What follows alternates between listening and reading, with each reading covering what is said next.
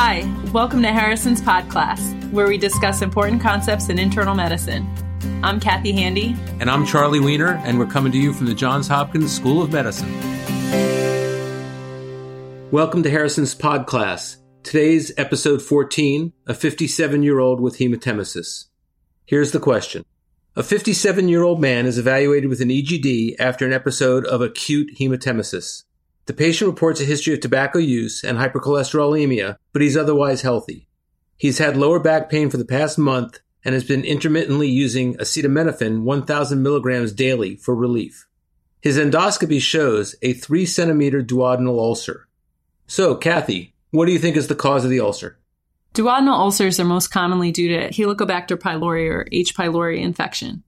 In a minority of cases, nonsteroidal anti-inflammatory drugs or NSAIDs can facilitate development or be the only identified cause of ulcers. The patient was taking acetaminophen, which is not an NSAID, so I would say that H. pylori-associated peptic ulcer disease would be the most likely cause of the findings here. Okay, so this question is asking a bunch of aspects of the duodenal ulcer. And the question says, which of the following statements is correct regarding this finding referring to the duodenal ulcer?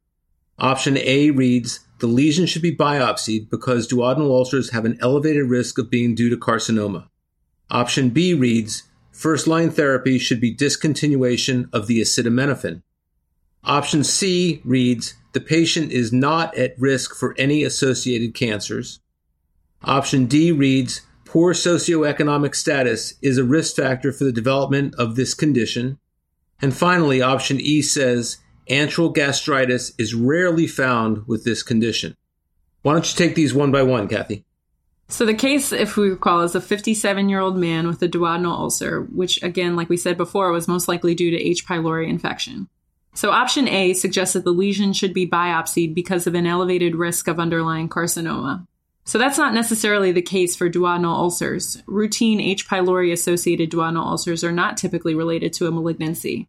It would be different, though, if the patient had a gastric ulcer, and again, the location of the ulcer is where the difference lies here. So gastric ulcers are much more likely to be malignant. So if the ulcer was found in the stomach, a biopsy would be indicated. But since here we have a duodenal ulcer, option A is not true. Option B asks about stopping acetaminophen use.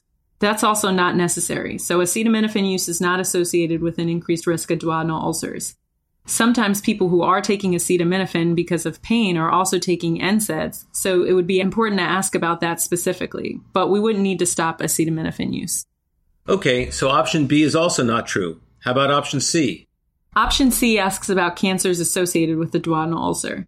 This is a little subtle because H. pylori infection is associated with duodenal ulcers, but also with some malignancies such as gastric cancer and mucosa-associated lymphoid tissue or MALT lymphoma.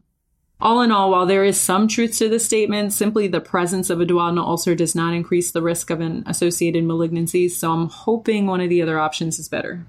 Okay, well, let's look at option D. That says that duodenal ulcer is associated with poor socioeconomic status. What do you think of that one? Okay, I like this one, and this choice is clearly correct. Duodenal ulcers and H. pylori infection are closely correlated with advancing age, low socioeconomic status, and low education levels, so this choice is clearly correct.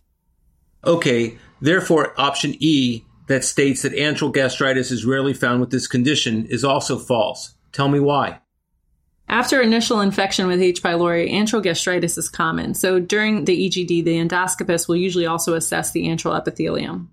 While not asking this question, what would you do next to treat this patient? We need to address the ulcer and the infection, which are obviously related. So our goals would be to suppress gastric acid production and to treat the H. pylori infection. To do this, usually we use 3 to 4 drug regimens, which include acid suppressive therapy and a combination of antibiotics. The 3-drug regimen of clarithromycin, a proton pump inhibitor, and amoxicillin or metronidazole is a commonly used regimen.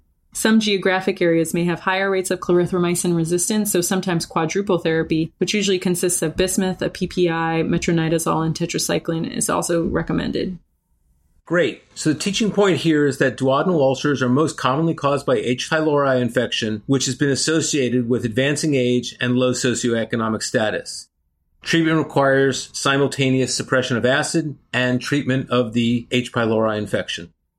For more information, we refer you to the Harrison's chapter on peptic ulcer disease, and also you can check out the American College of Gastroenterology 2017 Clinical Guide on Treatment of H. pylori infection.